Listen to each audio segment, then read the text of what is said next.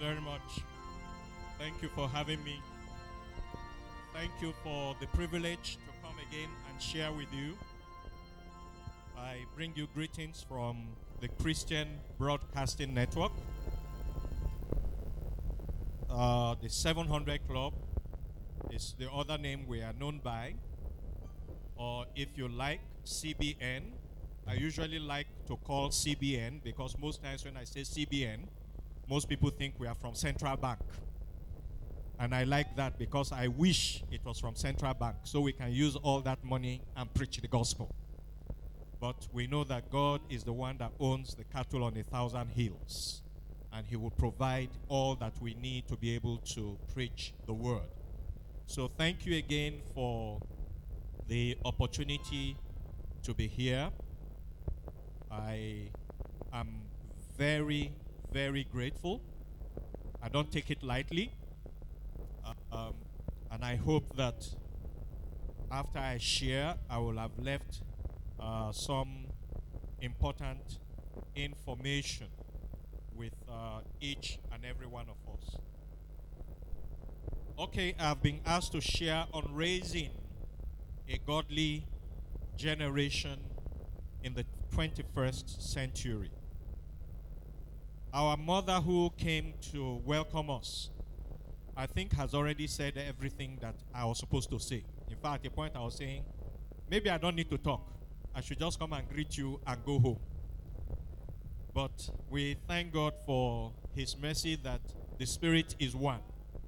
One of the things I'm not going to do is I'm not going to dwell on the problems. Because we all know the problems. If you are up to 2 months old, you know the problem. So I'm not going to waste my time dwelling on the problems. I'm going to be dwelling more on solutions. How we can take care of this problem that is the challenge today of raising godly children. I'm happy that the topic is not raising children. It is about raising godly children. I mean, that is different. You can raise your child to be anything. But it is more difficult to raise your child to be a godly child. And when you say a godly child, what is a godly child? Who is a godly child? A godly child simply is a child that, one, knows the Lord, has made a personal decision about the Lord, and has purposed in his or her heart to follow him and is actually following. Because you cannot be a godly child and not follow God. Then you are just a child going somewhere to happen. We don't know where you don't know where you are going. Nobody knows where you are going. Wherever you arrive is where you are going. But a godly child has a clearly defined goal. And the goal of a godly child is to do nothing else but to please God. That is the sole purpose and the goal of a godly child. Now, in way of introduction, I want to say a few things before I go into talking about the solutions. We know that bringing up children by itself, just bringing up children, let's even not talk about godly now. Just bringing up children is tough. I mean, if you're a parent here, you know what it is. From when they are born, first of all, the problem starts. You can't sleep for like 3 months. When you want to sleep, the child wants to stay awake. We are going through that in my family right now. Our first daughter just had a baby. And yesterday I sent an SMS to my wife. I said, "How are you today?" Because my wife is with her. And she goes, This your daughter here has not allowed us to sleep. Oh. Now, when everybody is sleeping, she is awake. When everybody wants to wake up, she's sleeping. And that's the time you get, so you understand what I'm saying. Physically, it takes a lot of effort to train up a child. I'm not even talking about training up a child in the God's way now. I'm just talking about just generally. It's tough. And there are many outside forces, both seen and unseen forces, that try to get the attention of not just the children, but even the parents. Because let's be honest, parenting is about the parent. It's not about the child. The child is not supposed to parent himself or herself. So when parents are distracted, it's a problem. And we know that in the world today, there are all kinds of things that can distract you. From economic problems, to security problems, to marital problems, to bad neighbors, to Boko Haram, Fulani headsmen, health challenge. There are just all kinds of things. And therefore, it is not surprising that people from the generation before us look at parents today and they will say, you know what, I'm happy I'm not a parent now. I'm happy I was a parent before. And I'm sure our children are looking at us today and saying, I don't want to be a parent at this time. Because the times, like the Bible tells us, the times are evil. When our kids look at us, what do they say? That's a question I want you to ponder about. When your children look at you, what do they say? What question do they ask? Part of the problem is that there are generational differences in parenting. You will agree with me that the way your parents brought you up, if you check, that's not the way you are bringing up your children right now. It's different. And trust me, the way your children will bring up their own children is different. And our mommy talked about some of the things earlier. All right? Now, therefore, what are the differences? What are the differences in parenting then, now, and in the future? Are there parents that are not teaching their children well? Or do they deal with a lot of more problems because of the way we live today? The world, we need to remember, is always changing. The world is not static. The world is always changing. And these changes will bring a lot of questions. The most important question is how to raise godly children in a world that is changing quickly, fast, and every day. Why is it hard to raise children today? Even though it will appear that today's parents don't live up to the standards that our parents set for us decades ago, the biggest challenge in raising children today is still dealing with outside influences. That's one of the main problems, dealing with outside influences. And the reason I say one of the major problems is dealing with outside influences is because I do not know any parent that would deliberately raise their children up to do the wrong thing.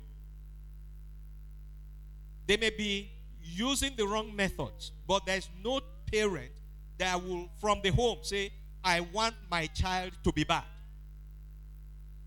But what happens is that influences from outside the home, some of which are drugs, alcohol, peer pressure, the effects of television, and social media.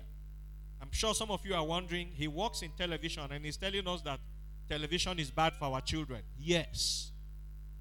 The wrong type of programming is bad for children. If you watch television today, you will find a lot of programs that are labeled children's program. When you watch them, there is nothing children about them. They are adult programs that have been labeled children's program. Because you see all kinds of things that you shouldn't see, you hear the kind of language that you shouldn't hear, and yet they say they are children's program. Part of the problem is also teaching children morals and values. A lot of homes today, everything goes. A child leaves the house, comes back home, and is carrying an iPhone 13. And the mother or father doesn't ask any question. Where did you get iPhone from? If you know what it is, iPhone 13 is the latest model of iPhone. I understand it sells in Nigeria for 600,000. One phone. And a child in secondary school comes back home with an iPhone, and a parent doesn't ask, where did you get that phone from? You just think it's okay, it's a phone. He or she needs a phone. So moral values are at the lowest ebb. The other problem we have in the homes is when we fail to keep children in check. We don't keep them in line. Keeping them in line is part of the challenges we have in raising children today. Why is it hard to raise children today? Social pressures. Now, if you watch the internet, you will see a lot of things going on. There's what they call cyberbullying. Children on internet are being bullied to do things that normally they will not do. We have seen children commit suicide because somebody on the internet has told them it's a good thing. When you commit suicide, you will just go and rest. You don't have any problem anymore. We have seen children, in fact, funny enough, as I'm saying it, I just remember, I was watching an internet program yesterday, and a little boy has been a friend of a man he doesn't know on internet. And he gave this man his address because the boy likes to play games, computer games. That's how they met on the internet. And they were playing computer games together on the internet. Eventually traced this boy to his school, got to the school, picked the boy before his father got there, took the boy to his house, and you don't want to know what he did to the boy in his house. It's not something I even want to talk about. Now, it all comes from unfettered access to the internet. What we do in my house is that when our children are watching anything on the internet, we don't say, don't watch. We say, no, connect it to the TV so all of us can watch together. We don't say, don't watch it, connect it. And thankfully in our house we are quite media savvy. So we connect it to the internet so all of us can watch. So they know if they are watching anything they don't want us to watch, they know they cannot watch it. At least they can watch it in the house. So that's one of the things you will do. We'll talk about it later. So I was talking about social pressures, teaching morals and values, keeping them in line, and then dealing with the educational system. I don't know about you. Right now, our educational system has gone from 0 to minus. Children leave home, they come back home after interacting in school, and they are saying some things that you have never spoken in your house. They are using language that is strange because the teachers themselves do not see anything wrong in those kind of languages. They say, using the 4-letter word that I cannot mention, They just say all kinds of things. And parents were not conscious enough to pick some of those signals and to deal with them. One of our daughters went to spend a weekend with her friend. And she came home 2 days earlier than we had given her permission to stay. And we said, what happened? The first thing she said, hey, Daddy, the kind of things they say in that house. I'm shocked too. And I said, like what? Any small thing. This one will say, you are stupid. You are idiot. And I laughed. I said, you are suffering from culture shock. Why? Because those are not words you will ever hear in our house. You can never, ever call anybody in our house stupid or idiot. Because we tell you, God didn't make anybody who is an idiot. God didn't make anybody who is stupid. And so you cannot give them a name that God didn't give them. Didn't God say we are all wonderfully made? Therefore, there can be no stupid person. So she was shocked with the language. She came back home, said, hi, Daddy, I cannot stay. The kind of things they stay in that house. So sometimes we need to be sensitive to pick those signals and to deal with them. Sometimes too, it is financial pressures. Don't forget we are talking about why it is hard to raise children today. Sometimes financial pressures are responsible. Our mother talked about it earlier. We are running from pillar to post, and we have left the children to the care of house helps, to the care of television, to the care of internet. And then when we come back, we are shocked that they are not the children we left at home. Why are we shocked? Our first ministry is to our children. Not the money. The money is good. But when we prioritize money over raising our children, we have it wrong. We are placing the cart before the horse. Now, absence of community parenting is another reason why it is hard to raise children today. When we were growing up, I remember when we were growing up and our parents traveled, it didn't mean liberty and freedom. Because if we messed up, the adults in the compound that we live will beat the hell out of us. And when our parents come back, they will report and say, this one did this and I flogged him. And guess what our parents will do? Thank you very much. Thank you very much. God bless you. Now, you see a child doing something wrong, because it's not your child, you walk away. You say, no, let me not talk to him or her before their parents come and fight me. So community parenting is no longer there. So it is now everybody to himself. Whereas, when we grew up, you cannot, because your dad is not there, because your mom is not there, you still cannot misbehave. Any adult around there will deal with you, and you will know that the community parents are still your parents, and you are responsible to them, even when your biological parents are not there. So we live in a fast-changing world, and parenting, therefore, must be deliberate. We cannot do parenting by happenstance. Parenting must be deliberate. Now, when it comes to raising godly children, great consideration is required, because it does not occur by chance.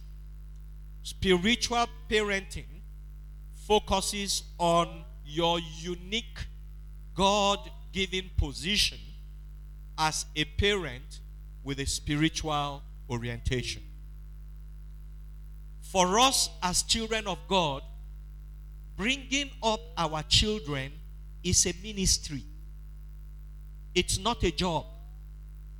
It is a ministry. And you know what a ministry is? Ministry means you forget about everything and you do that work like your life depends on it, because the truth is your life truly depends on it.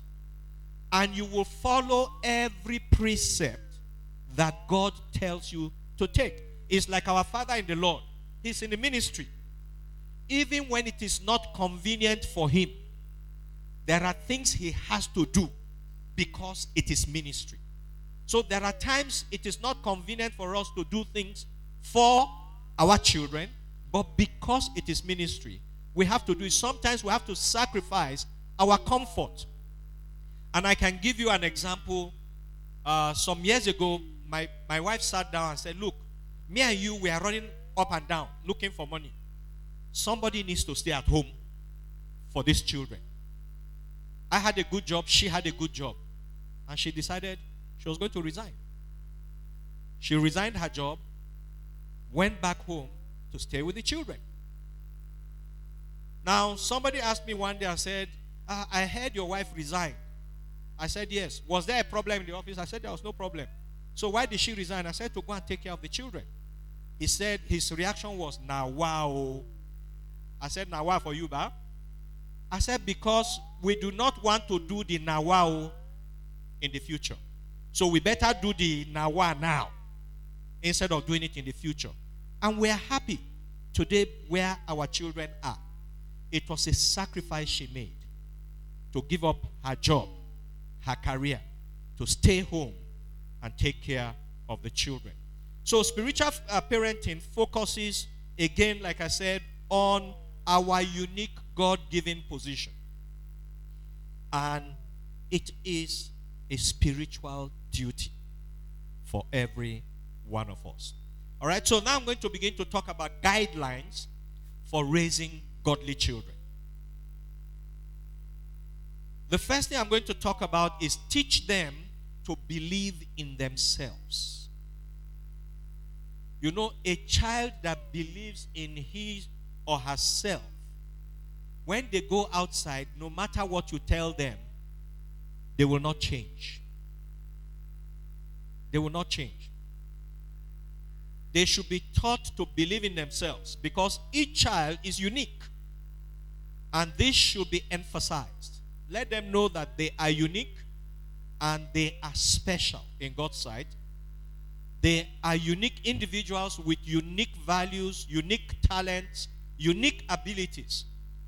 And avoid making child-to-child comparisons and harsh judgment. As a result, they will learn that God and you both adore them. They will know that God loves them and adores them. They will know that you love them and adore them. Teach them to cherish other people.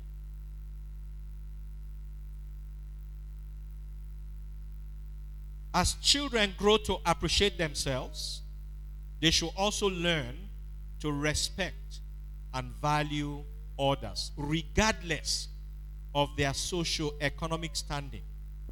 Let them realize how fortunate they are.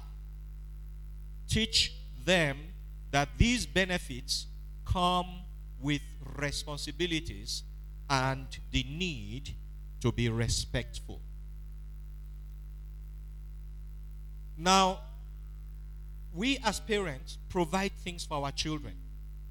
We should let them know that those things they have, the roof over their head, the bed they sleep on, the toys they have, they are blessings. They are benefits. And they are fortunate to have them. Because there are so many other children that don't have what they have. I don't want to run ahead of myself. I'll talk about contentment later. Teach them that they are called to lead. They are not just called to be followers. They are called to be leaders. Now, when a child knows that he is called to be a leader, then he will not settle for mediocrity. He will not settle for average. He will begin to walk in everywhere he or she finds himself or herself to stand out. They should be taught to lead with confidence. They should stand firm in their convictions. whatever beliefs they have that is coming from the place of loving God, they must hold firm to it. As parents, we must ensure that their beliefs reflect values of honesty and integrity. Teach them that true leaders are people servers. True leaders serve people. They are not the kind of things you see in our political life today, where our leaders think that the people should serve them. They forget that another word for leadership is servant. So when they go up there, they are supposed to serve. But when they go up there, they want to be served. It should be the opposite. Set limits for them as soon as possible. Like our mother said earlier, do not set limit for them when they have become teenagers. By that time, it is more difficult. Set limits for them from when they are small. They know you cannot use the swell word. You cannot go out and come back after 6 p.m. When it is food time, lunch or dinner, everybody must sit at the table to eat together, because all that adds to family bonding. So we must set boundaries for them as early as possible. As early as possible. Giving rewards for being responsible. When they do something that is right, we reinforce it by rewarding them. And reward sometimes is not buying them a car or buying them the iPhone that you are going to have to save for 1 year to buy. No, sometimes it's just commendation. Call them and properly commend and affirm them. As a child grows older and more responsible, they should be given more freedom, of course. As they get older, you give them more freedom. A child will also be motivated by the right kind of rewards for being responsible. A child who gets everything he or she wants. If he wants this, he gets it. He wants that, she gets it. A child who gets everything he wants will likely develop in the future a sense of entitlement. They will develop and want everything they want. They believe they are entitled to have it. And guess what? When they don't have it, a friend of mine, a pastor friend of mine usually say, they will forcefully bless themselves. And you know what that means? Simply means they resort to stealing, grabbing things that are not their own. Show them how to make rules and stick to those rules. Setting up a strict routine for going to bed is one example that should always be followed. They should be taught to believe that God will take good care of them and to pray for whatever they need. They need to know that even if they know that daddy has the money to buy it, they still need to pray about it. Because God can provide the money, and yet daddy is not able to buy it. I joke with my children when they ask me things I don't want to do. They know. I will say, give me time to pray about it. They know I'm joking. And once my daughter asked me for a bicycle. And I said, bicycle of all things? You are a girl. She said, yes, daddy, I want a bicycle. I would like to ride a bicycle. Then I said to her, I said, give me time to pray about it. Then she goes, daddy, that means you don't want to buy it. I said, okay, come, let's pray. And then we held hands together. We prayed about the bicycle. And just interestingly, from nowhere, a friend of mine called me and said, you know, on your birthday, I just felt led to give you some money, but I didn't know how to send it. And so now I'm in town. Please come over. And I went, he handed me this money. And I just said, wow, this is money for bicycle. So I called her. I said, you know what? God answered that prayer. She said, which prayer? I said, that prayer we prayed now about bicycle. She said, God answered. I said, yes. When I come home, I will come home with your bicycle. And I went home with the bicycle. And I said, the next thing now, we have to start learning to ride the bicycle. But you know, from that point on, she believed that even though she knows that daddy and mommy can afford some of the things, she knows, she goes and prays about it. So most times she'll say, I need so thing. And then I turn and look, you need it. She'll say, Daddy, don't worry. I have been praying about it. So you see, we set a standard. And right now, she's following it.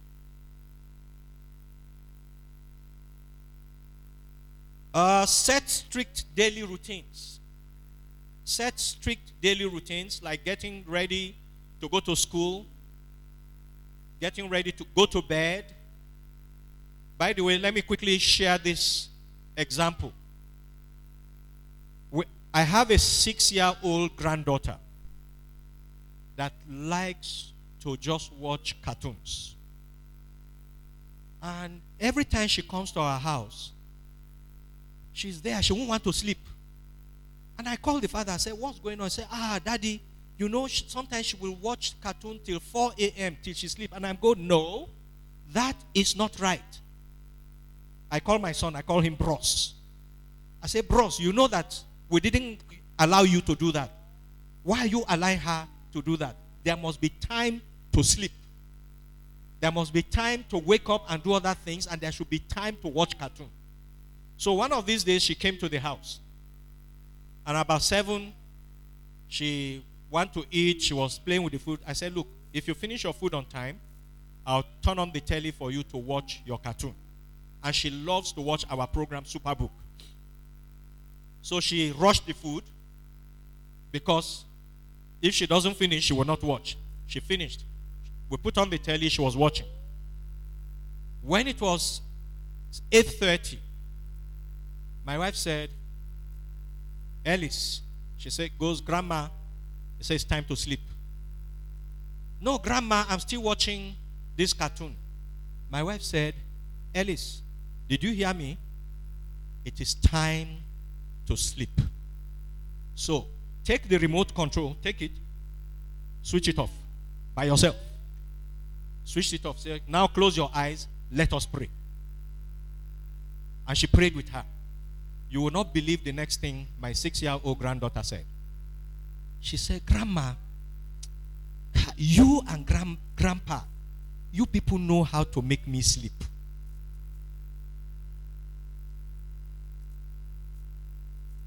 You understand? At that how young she is, she knows that she was getting away with that with her father. So I called my son. I said, Bros, see what your daughter just said, which means it is your fault. You can't continue to tell me she likes to watch cartoon till 4 a.m. If she's watching cartoon till 4 a.m., it is your fault. So if you don't know what to do to make her sleep, come for tutorials. Then I jokingly said, and we will charge you for it because we have finished training you. Now, there should be this discipline. And discipline, there are two sides to discipline. There's punitive discipline and there's non-punitive discipline. Avoid discipline when you are angry. I will say that especially to mothers. My experience have shown that mothers are the ones that react very quickly. I grew up in a home where my dad is the very quiet one. You and my dad can be in the same house for 2 weeks, 1 month. You don't even know he's there. He comes in quietly, reads his newspaper, eats his food, sleeps. Next morning, go to work. Come back, read newspaper, eat, go to sleep. But my mother is the fire for, her one is not fire for fire, it's fire for water. Now, but what it did was, it brought balance. There was balance between what my father does and what my mother does. Trust me, as quiet as my father is, there are 3 words you do not want to hear from him. My father used to be in the army. He left army and went into banking. So you can imagine. If my dad looks at you and say, you are hopeless, what that simply means is that you are dead. And you see what he's going to do? He's going to call you. He's going to give you a lecture. You did this, you did this, you did this, you did this. This is the reason why this is wrong. So now you go, cut the cane, bring it that I'm going to use to flog you. And I'm going to flog you 24. He will tell you everything. And if you go and bring cane that is not good, he will test it on your buttocks first. That one doesn't count towards the 24. So if you are smart, you will bring a good one. And then when he finishes flogging you, then he will now ask you, do you know why I flogged you? You have to explain. And if you get it right, the next thing, you are going to have to apologize. And then thank him for the discipline. Guess what? We all grew up disciplined. In fact, 3 of my brothers joined the army. 3 of them are pastors. My sister, who is not a pastor, married a pastor. That's to tell you what discipline. But of course, like I said, my mom was the opposite. My mom doesn't waste time. She doesn't have time to have that national conference with you. You do something wrong right there, you are getting a slap that is going to make you begin to see stars and moons. And then she has moved on. After she's giving you that slap, she has moved on. No stories. All right?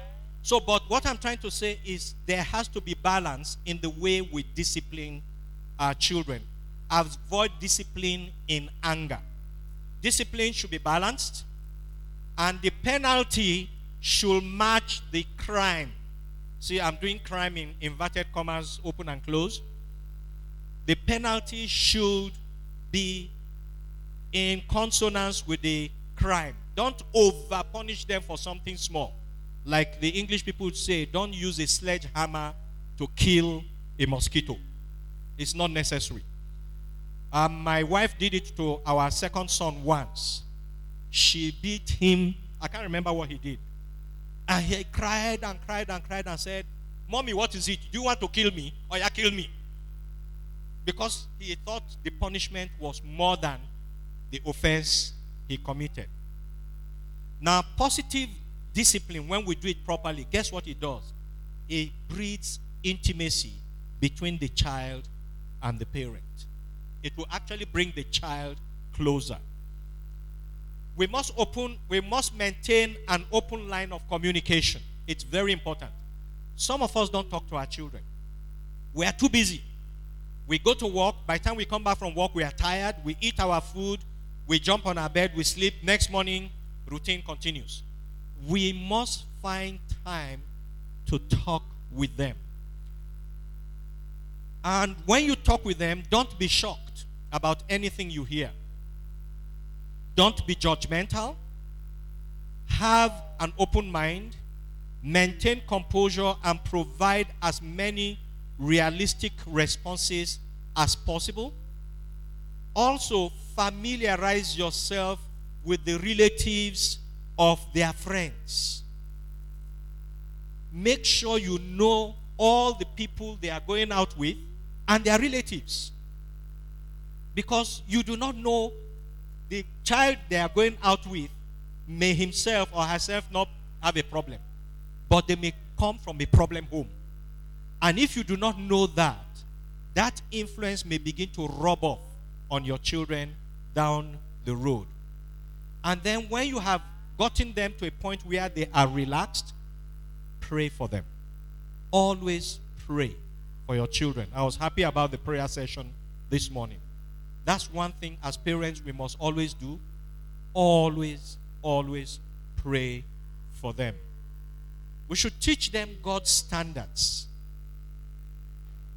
Now, it is important because the Word of God is not only our manual, it is also the compass that we use to navigate this earth. The Word of God is our manual. You know what manual does. When you buy a fridge, a TV, there's a manual that shows you how to operate it. That's what the Bible is. But the Bible is even more than that.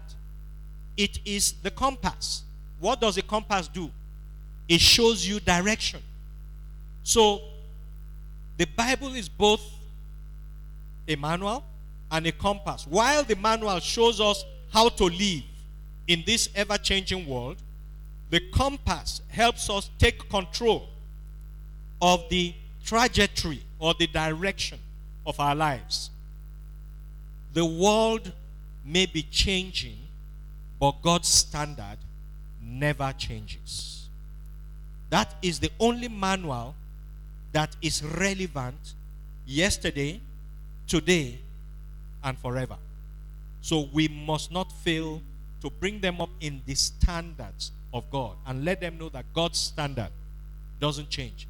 At home, in school, at work, wherever they go to, God's standard is the same. I'm sure as parents, your children may have shared with you or you may have heard it. Everybody is doing it, so just do it. I'm sure you've heard that. They're trying to convince a child to do it. Say, why are you refusing to do it? Everybody is doing it. But if they know that God's word says you cannot, it does not matter what everybody is doing. Like I said to my children, you are not everybody. You have a name. So if everybody is doing it, let everybody be doing it. But you cannot do it because you're a child of God. Construct a secure community around them. You remember the community parenting I talked about? Make sure that there are people around your children that they recognize and they respect. Let your children realize that their bodies belong to them and their bodies is the temple of the Holy Spirit and nobody should touch any part of their body anyhow, whether you are there or not. They must know that people within the community, they owe those people to be responsible to them. 1 Corinthians 6:19 in the New Living Translation says, don't you realize that your body is the temple of the Holy Spirit who lives in you and was given to you by God? You do not belong to yourself. It says God bought you with a price. So once we know, once our children know that and they are grounded in that word, they know that the community around them, they are as responsible to that community as they are to us, the parents. We should be an example of what we want them to be. We cannot be teaching them one thing and telling them to do another thing. Don't contradict what you are attempting to teach them. This is because young people are more likely to imitate what they see than to listen to what you say. They will imitate you. It is what they see you do, they will copy. As a result, it is critical for parents to walk the word. Walk the word. So everything we do, everything we say, in fact, let me put it like this. Our thoughts, our words, and our action must take its root from the word.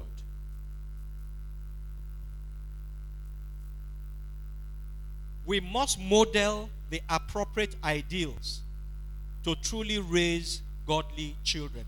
We should be the models of the character we want our children, to show. We should be the models. Most importantly, we should show children how to pray and teach them about love by how we treat other people. Show them how to pray. Teach them love by how we treat other people. We can't tell them, you have to love people, you have to be kind to people, and then the next neighbor, just because the son threw banana leaf in your compound, then you go and harass the father and the mother. You better take hold of your child, or that's next time. We must show them love through how we relate to other people. We must instruct them on how to cultivate a contented heart. If you ask me, this actually, for me personally, this is where the problem is today. There is no contentment. Most people are not contented with where they are and what they have. And I will dwell on this for a little while. Too many young people today get into trouble because they are dissatisfied with what their parents can supply. They see privileged children and what they have and develop a desire to have those same things, even though their parents are unable to afford the items they desire. Lack of contentment.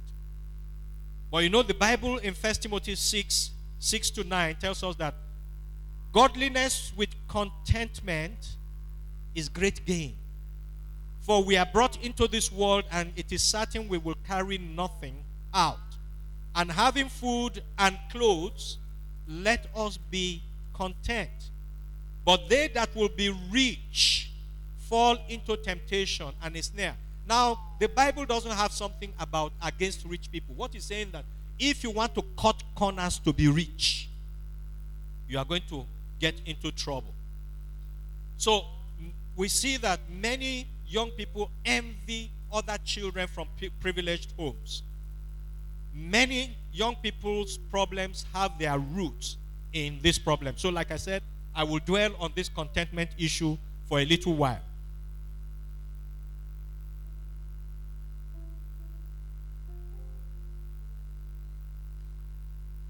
Sorry, my iPad just stopped working here. I need to get it back. Okay.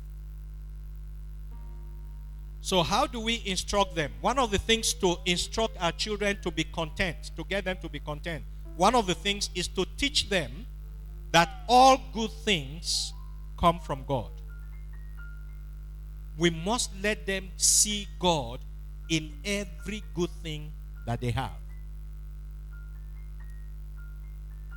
Teach them that all good things come from God. If they are given the blessing of something nice, maybe a holiday with the parents somewhere, or a daddy goes out, comes back home with pizza, mommy goes out, comes back with this doll, we must teach them that God gave it to them as a gift. God only used us as the parents to make that happen. If we keep their focus on God, they will always come out right. When we recognize that the good things we have are gifts from God, we can learn to be grateful for them instead of wishing for more. I think it's James chapter 1 verse 17 that says, every good gift and every perfect gift is from above and comes down from the Father of light, with whom there is no shadow of turning. Next thing we should do to teach them contentment is that we should not keep them in a cocoon. We should not overprotect our children. I'm not saying don't protect them. I'm saying don't keep them in a cocoon where they think that, this thing, my father will always do it. We should not always be there to protect them. Most children really have no idea how privileged they are. A lot of children don't. Don't be afraid to show them how people are living and explain to them that the meal, the food they are eating is more than what some other children have maybe in a week. See, sometimes our children sit at table, they eat, they walk, get up and walk away.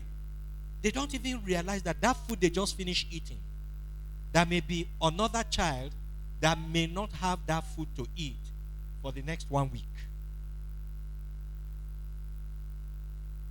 So we should get them, in order to make this happen, get them involved in helping the needy and homeless people in our community so that they can truly get an idea of how good the things they have are for them.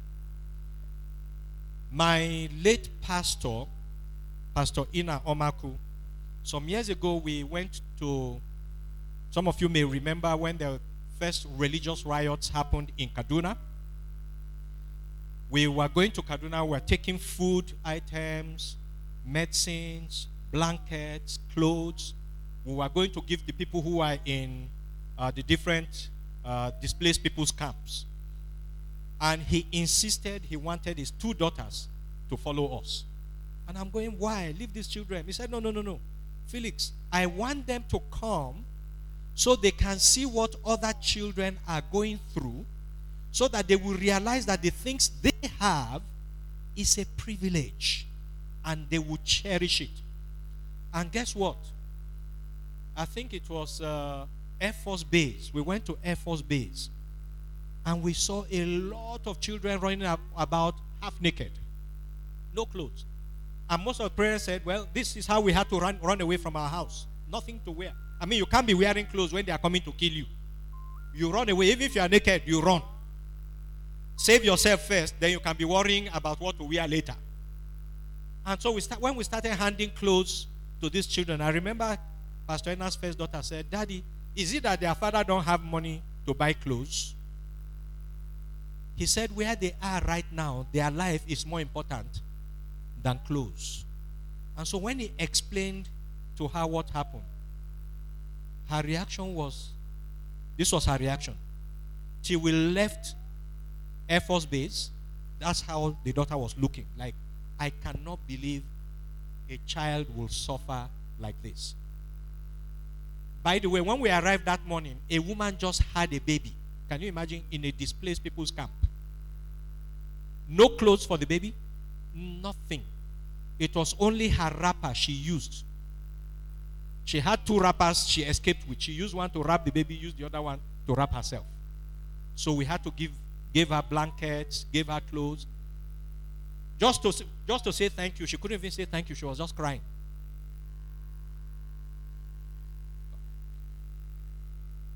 All right, let's move on because of time. Teach them that joy is a choice. Joy is a choice. We will not always feel happy, but we have to make the deliberate decision to be happy. So joy and happiness is not in the things that we have. It's the decision we make. We should decide, and our children need to be told that the abundance of the things we have is not what makes us happy. It's the decision we make. Teach them to meditate and talk about good things. Now, the things you meditate and talk about are the things that is going to occupy you. It's psychologists have proved it. The things you keep thinking about, you start talking about it, before you know, you start doing it.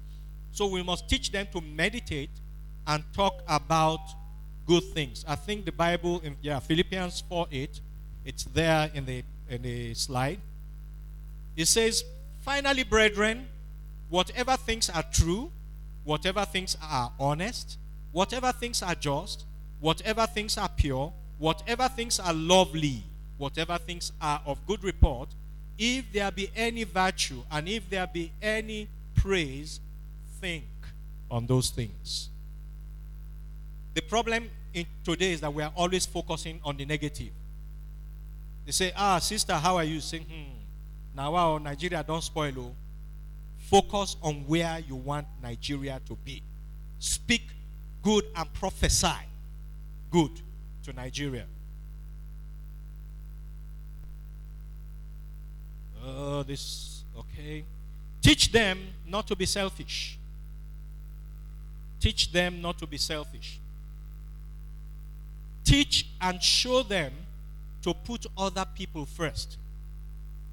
We have to treat others with more importance. The Bible says so in Philippians 2:3-4. Because of time, I will skip reading it. So we need to teach them not to be selfish. When you are selfish, it is a clear evidence of lack of contentment.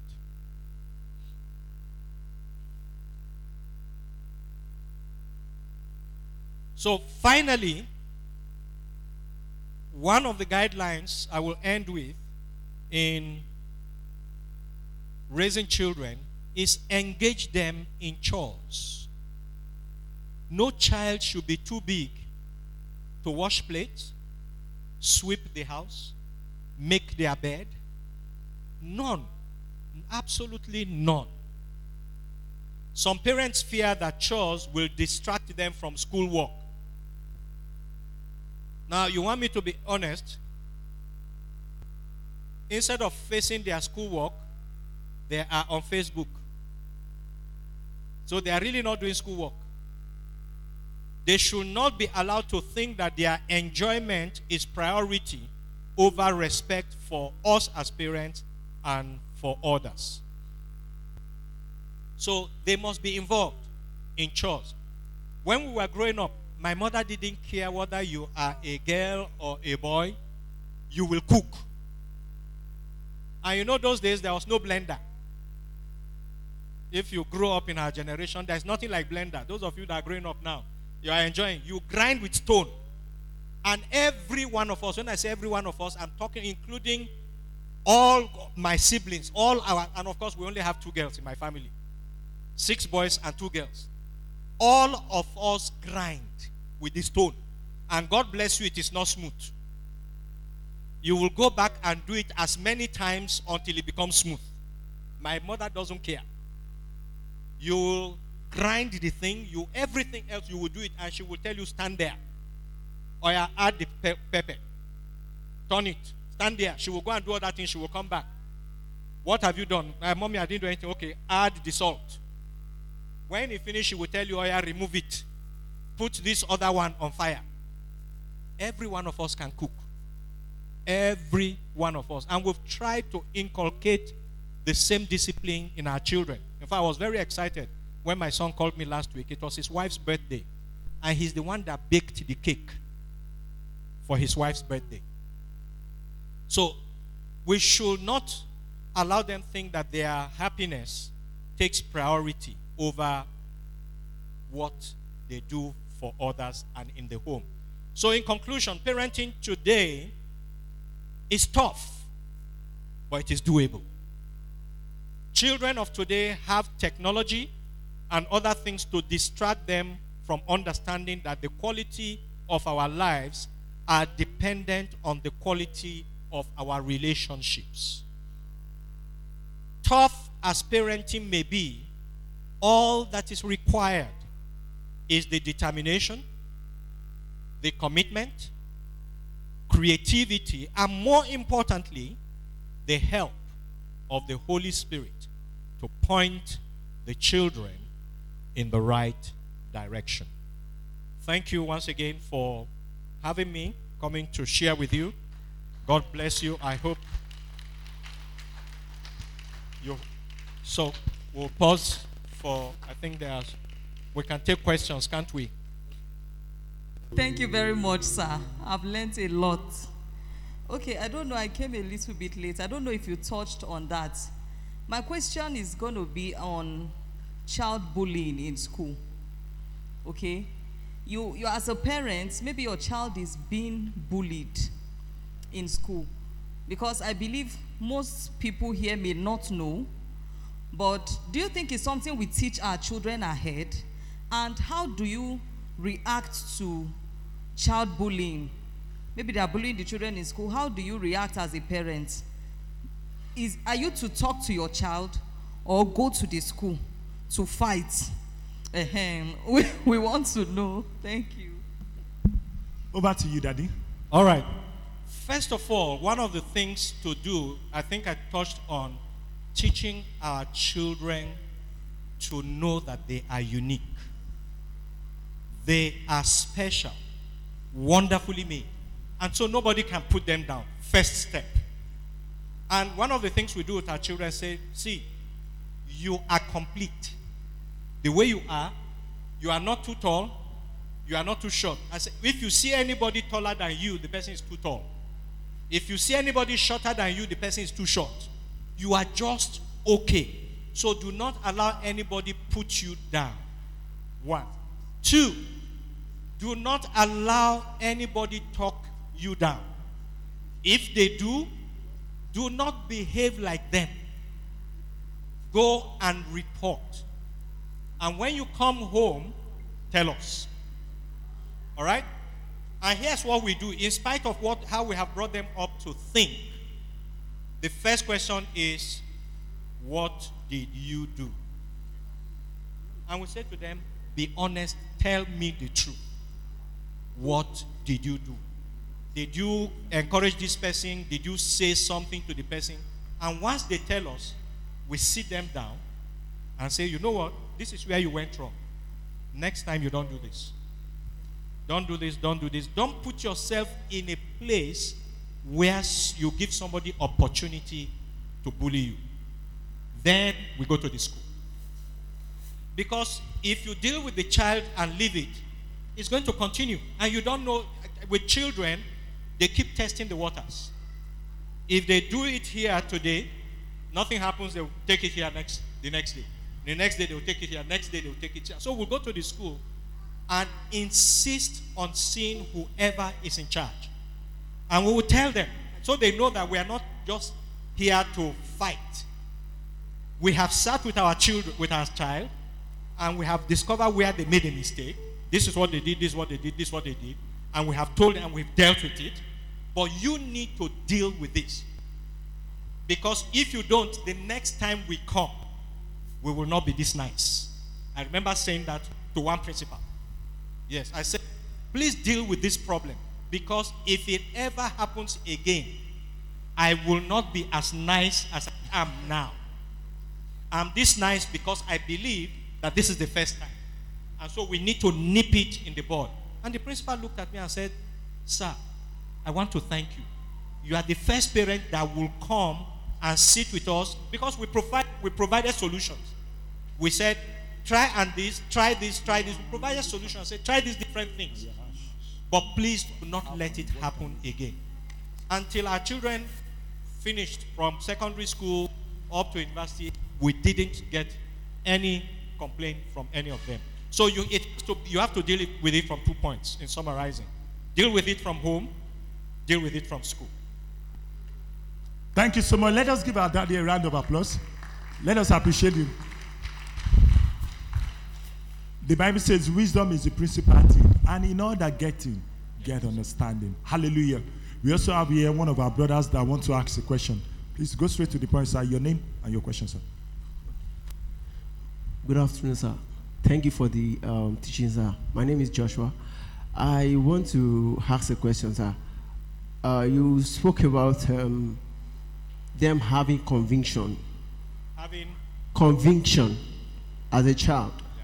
Now, I remember while I was growing up, I was opportune to live with one of my uncles that had encouraged making decisions and sticking to those decisions. So I want to ask you, when you said that they should set limit, and also you mentioned that we should give them freedom. Because freedom, the way I said it is to say, as they grow up, yeah, you and increase the amount of freedom you give them. So my question now is that because of this social media age that we have, how do you encourage young parents on how to give their words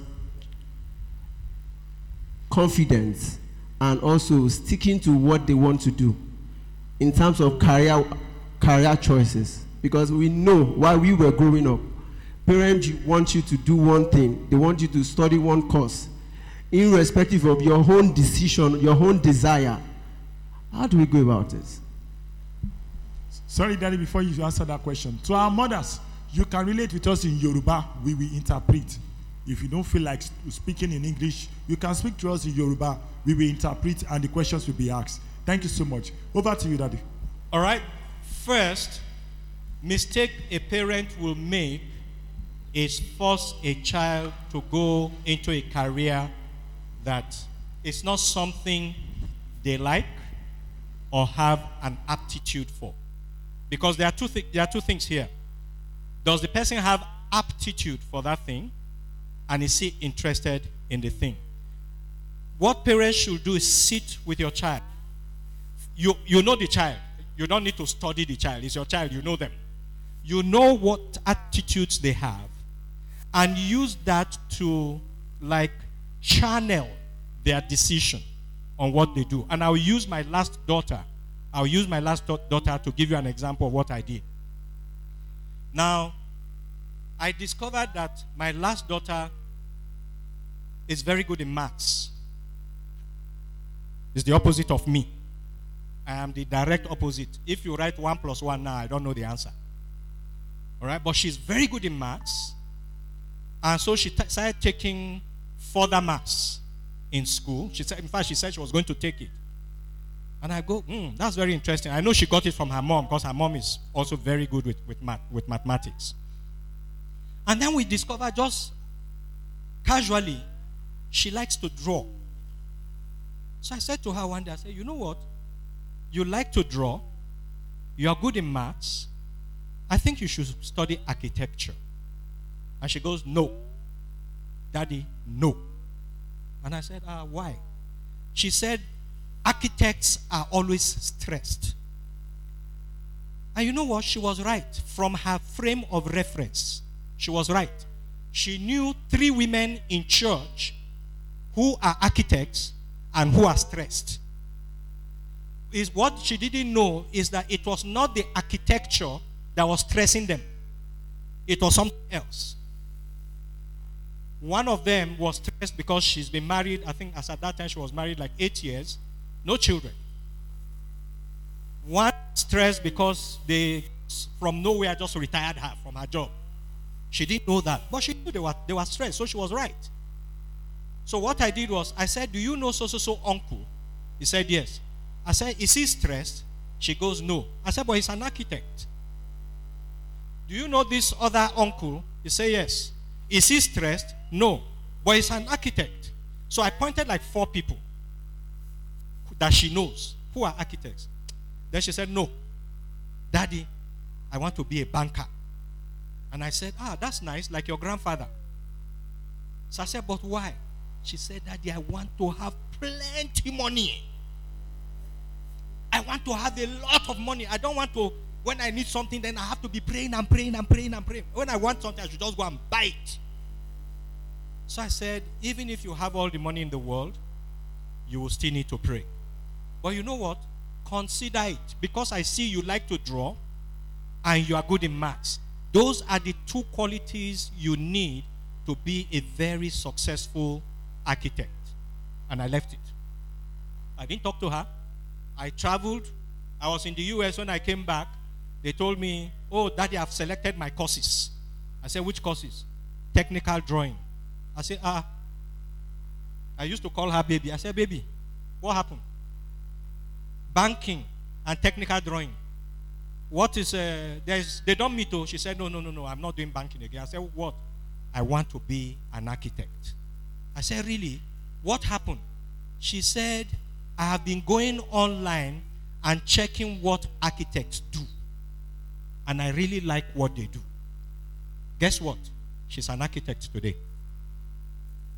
She went to school. Even while she was in school, she was having problems. Her own academic advisor went to her and said, you cannot survive in this course. Switch to something else. When she called me, I said, what do you want to do? She said, Daddy, I am not switching from architecture.